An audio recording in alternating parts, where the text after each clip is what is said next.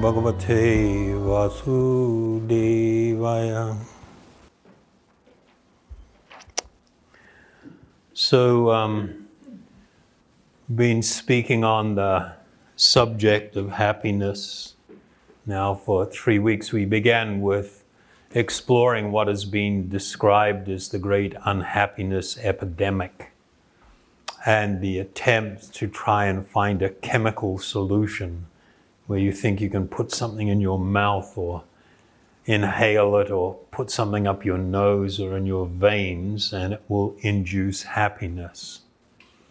In the second talk that we did, we spoke about the difference between material and spiritual happiness and the fact that we are eternal spiritual beings, therefore any kind of material experience, while it may stimulate us and induce some experience of pleasure, that this is not the same as happiness. And a person can in fact be engaged in excessive stimulation of the senses and things, enjoying all kinds of material pleasure, and still be borderline suicidal, because they don't address the actual spiritual need. And the need for happiness is a spiritual need, not a material need. And then last week we explored about service, the attempt to do good for others, how it gives us a taste that is actually an introduction to what real spiritual happiness is. And I say an introduction because we basically become reconnected, or we begin to become connected with our deeper spiritual self and the very nature of the soul, the nature of the living being itself. So tonight I was asked to speak on love as the greatest happiness. Before this is a really big subject. So, firstly, there has to be a recognition that I am an eternal spiritual being, that this body is not who I am. It's something I am using. It's something I am inhabiting. I am residing within. And if my life is simply focused on this external covering and its experiences, I won't find happiness. I won't experience what is my actual right. The nature of the living being, the spiritual being, is to exist eternally in a state of great happiness. But there is another characteristic. The desire to love or to be loved, the desire for love, is actually a spiritual desire. It's not a material desire. And while we can attempt to fulfill the need for love simply with other temporary personalities in a temporary dimension, and while we may have some very happy experiences, it will not fulfill us in the way that we can be fulfilled. And the highest attainment of yoga is this experience, this awakening, and this deep immersion and this condition of spiritual love.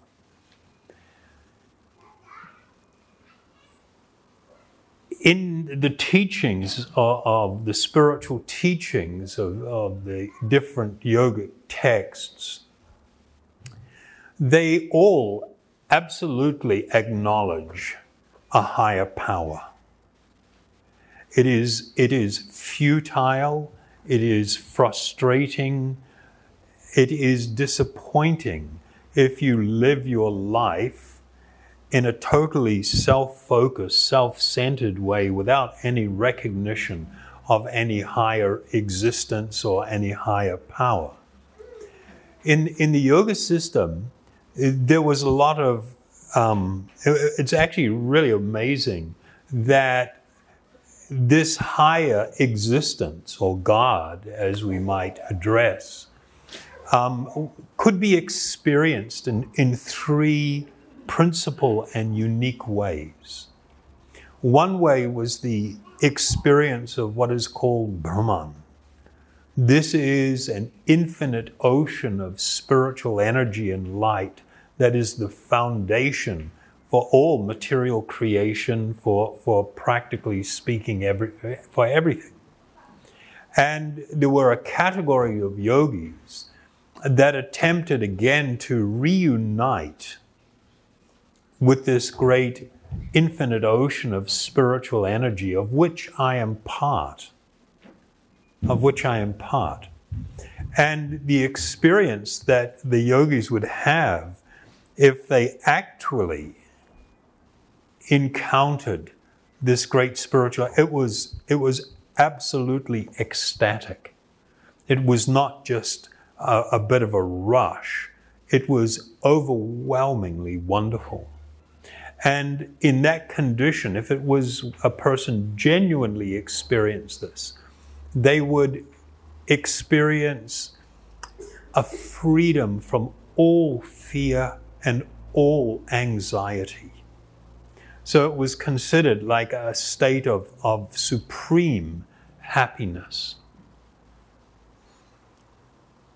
The second feature of this higher power, this absolute truth, or God, was an all-pervading feature that is found throughout the material creation and actually sitting within the hearts of all living beings.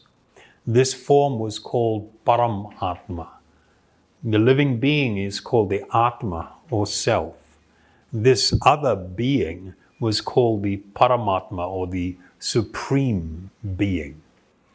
And the vast majority of yoga practitioners since time immemorial, the focus of their endeavor, I know that at this time, Hatha yoga has become very prominent, and there has always been, since time immemorial, practitioners who followed this path.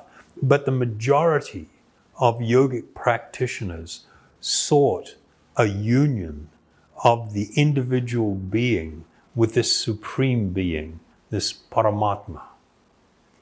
And this personal manifestation of Godhead, this personal manifestation of Brahman, is not temporary, it is not transitory, it is an eternal spiritual manifestation. And when the yogis would encounter and finally have this divine vision of this beautiful form standing within their heart, standing upon a lotus, it was so ecstatically wonderful that they would be overwhelmed in a profound state of spiritual ecstasy. The third feature of the absolute truth, the third feature of this highest truth, was called Bhagavan. Bhagavan was a personal manifestation of Godhead that was overwhelmingly and ecstatically beautiful and sweet. No angry guy, no judgmental guy, no pointing the finger, don't piss me off kind of guy. It was the embodiment of nectar, of nectarine sweetness. This feature of the highest truth was understood within certain schools of spiritual philosophy to be actually the foundation for everything and for all other manifestations. In the Brahma Samhita, it speaks to this reality. It was with this personal and absolutely sweet and gorgeous feature, the personal feature of this highest power, that one was able to completely and fully experience the meaning of love. This is what was referred to in the attainment of what was called love for God. Because many people, their understanding of God or Godhead is somewhat immature or somewhat limited. Therefore, the thought or the idea of falling in love with some extraordinarily beautiful and sweet personality that absolutely takes my heart away, takes my breath away, leaves me absolutely unable to live without an intimate and loving connection. This is not something that people can easily understand. And we see it, and I've mentioned before, and I'm using this example because we live in a country that is predominantly being exposed to Christianity. And Lord Jesus Christ, when asked what was his he was actually asked, what is the first and foremost amongst the law, the commandments and law? And he said the first and foremost was to love the Lord thy God with your whole heart, your whole mind, your whole soul, your whole being. And the second is like that, like unto that, to love thy brother as thyself or thy neighbor as thyself. I mean, this is an extraordinary concept that has just been skipped over. And no focus is placed on it. If you ask the average person who aspires to follow Lord Jesus Christ, what does that mean? What is that state of love that is so utterly overwhelming that your whole heart, your whole mind is lost in this love? Do you know anyone that has ever experienced it? How is it experienced? Do you know how to attain it? And of course, the answer to those is just like it's a question mark, and people don't want to go there. And that's exceedingly unfortunate. In the Vedic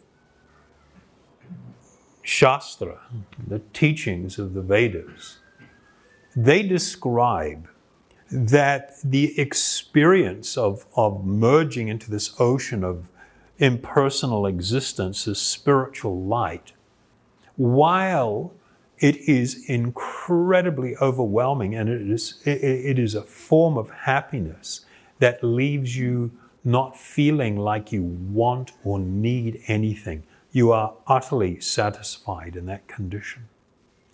And when they compare that experience for those who have experienced it to what is material happiness, some of these great teachers said it's like my lips curl and I spit. And it's like, whoa, that's a bit radical. You're going to go there? That's like pretty heavy. But it wasn't done in a negative and a way to denigrate. It was a revelation of this spiritual truth and reality. One of our Param Gurus, his name was Rupa Goswami. He wrote this, and quoting again from a Vedic reference, he said, when we compare the great and transcendental happiness one can experience from merging into this ocean of light to what it is to become lost in this ocean of love, he said it is like comparing the water that could be contained in the hoof print of a cow with the ocean. This is not hyperbole. This is not an exaggeration. This is speaking about the most amazing transcendental condition. No one can be forced or pushed down any one of these spiritual paths that produce different types of spiritual experience. They must be experienced voluntarily and with an actual desire. There has to be a strong desire to have this experience. And it was with this resolute commitment that the transcendentalists walked on their spiritual path, always recognizing that I am dependent upon the blessings of some higher power to actually achieve anything. I'm incapable of doing something simply by my own effort and endeavor. Even if I do not recognize any higher power, and I think that it is by my determination that I have some spiritual realization or experience, that is not an appropriate or complete understanding. Without these spiritual blessings, one cannot attain actually anything. Patanjali in the Yoga Sutra speaks to this when he uses the term 3 times, Ishvara Pranidhanava, that it is by this humility of heart, this absolute condition of surrender to this higher power. And here he speaks of him as Ishvara, the personal feature of the highest truth, or Bhagavan. You have within your heart of hearts, part of the soul itself, part of your eternal nature, is to exist in that state of love. And that is why we are constantly hankering for love, constantly hankering, looking, hoping to find that perfect love that we hope is real and does exist. It is part of your nature, and it is lying dormant. It is lying covered. The spiritual path to awaken this is known as the path of bhakti. Bhakti is not anything to do with this world. It is not of this world. It speaks to the eternal nature, the Sanatan Dharma of the living being, the Atma itself. And when one engages in processes or spiritual paths that awaken this natural tendency of the soul itself and reunites us, the living being, with the actual Lord of our heart, lost in an ocean of unimaginable and ecstatic love. The great spiritual personalities who came to this experience, not in public but in private, they would experience overwhelming, I don't know, what's the good English word? It's like a rapture. I don't know. Rapture is probably not a good word. A beatitude. It's rather deep for most people, that word. Where in their reuniting with the actual Lord of their heart, they would sometimes burst into a condition of such happiness, an ecstatic condition, that they would shed tears, endless tears. Their body would shiver. There are actually symptoms of this experience. And what it feels like is being described in some of the more confidential parts of the Vedas. So I don't know what you guys think about this. I usually don't talk about this kind of stuff because it's very personal, and it's not everybody is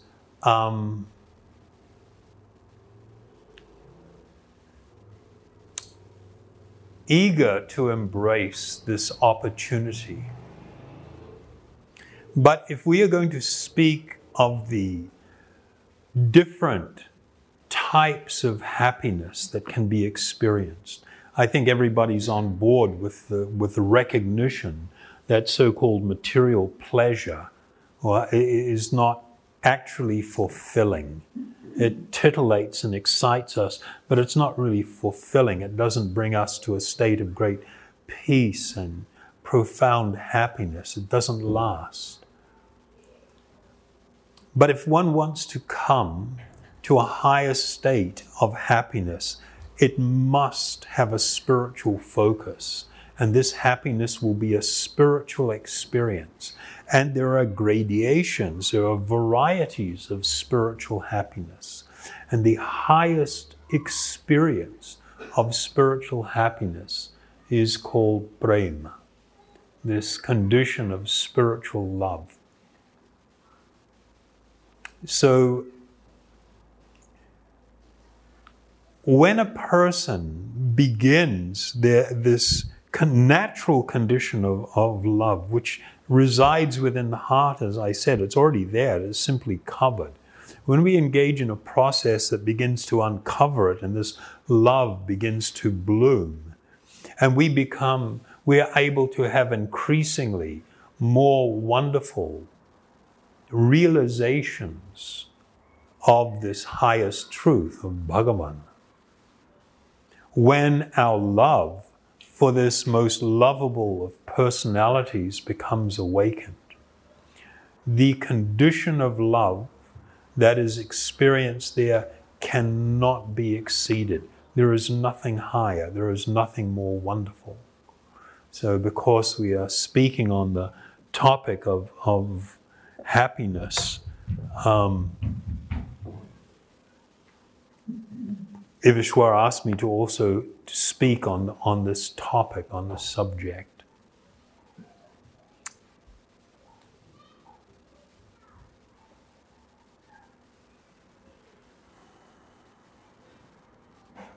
It's kind of a real bummer that God is kind of lost. I don't know, today, it's not like everyone, but it's increasingly common that God has fallen out of favor. It's not a cool subject. People are willing to, oh yeah, I put it out there to the universe. What do you mean? You prayed to the universe, or you asked something of the universe.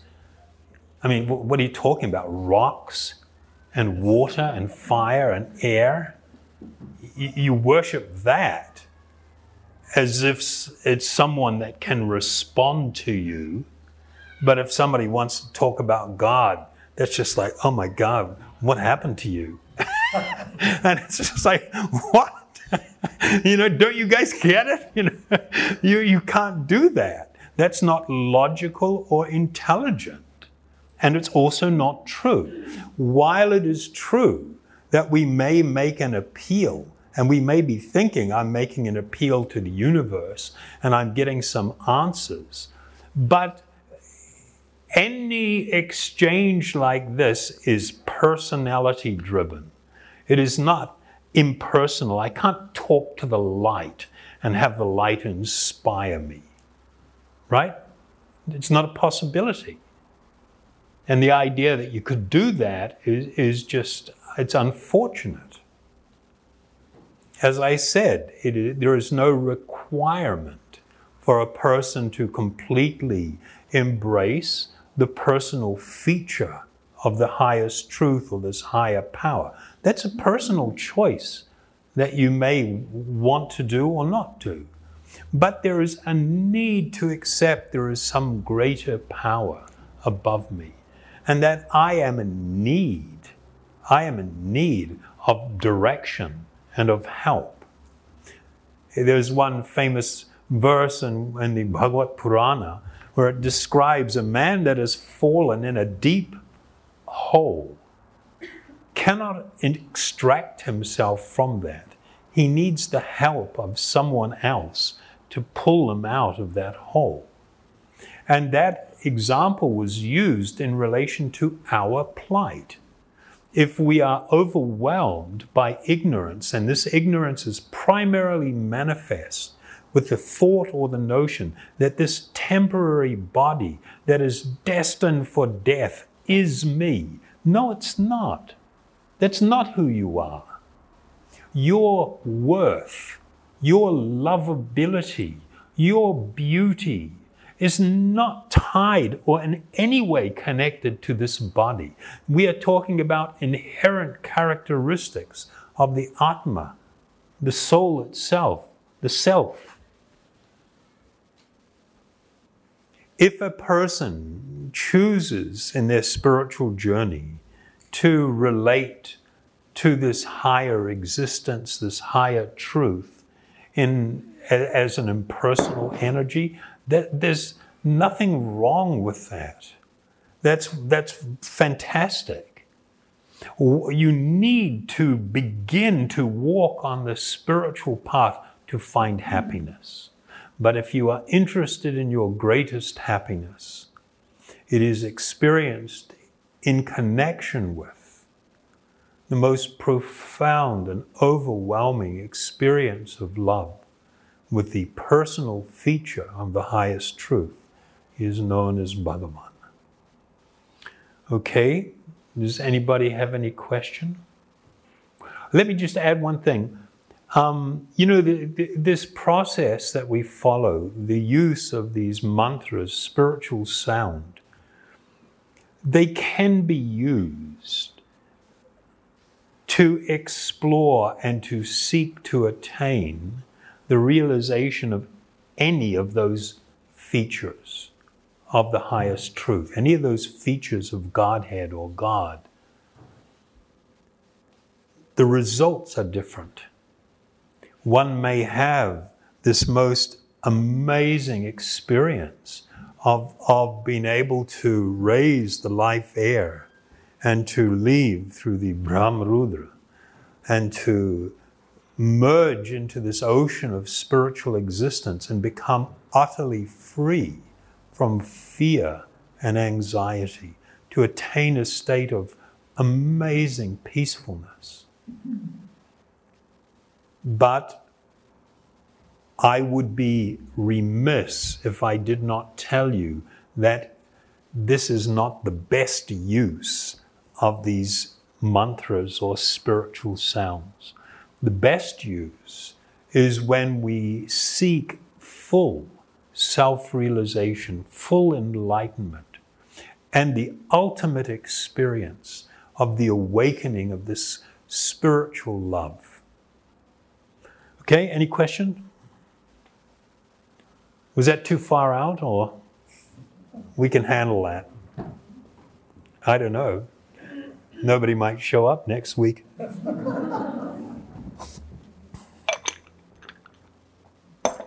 And as Ivishwar said, the proof of the pudding is in the eating. We're not talking about a sincere aspirant on the spiritual path does not seek to mentally, play around and develop ideas and adhere to things. No, we're talking about a real full awakening of enlightenment, this spiritual experience. And every one of you has the capacity There is no special qualification needed. We are talking about the eternal nature of the Atma, the self. You have an eternal nature, and this is a process of uncovering that. It's not something that you acquire from outside or learn. Okay? We good? Yes. Thank you very much. Thank you.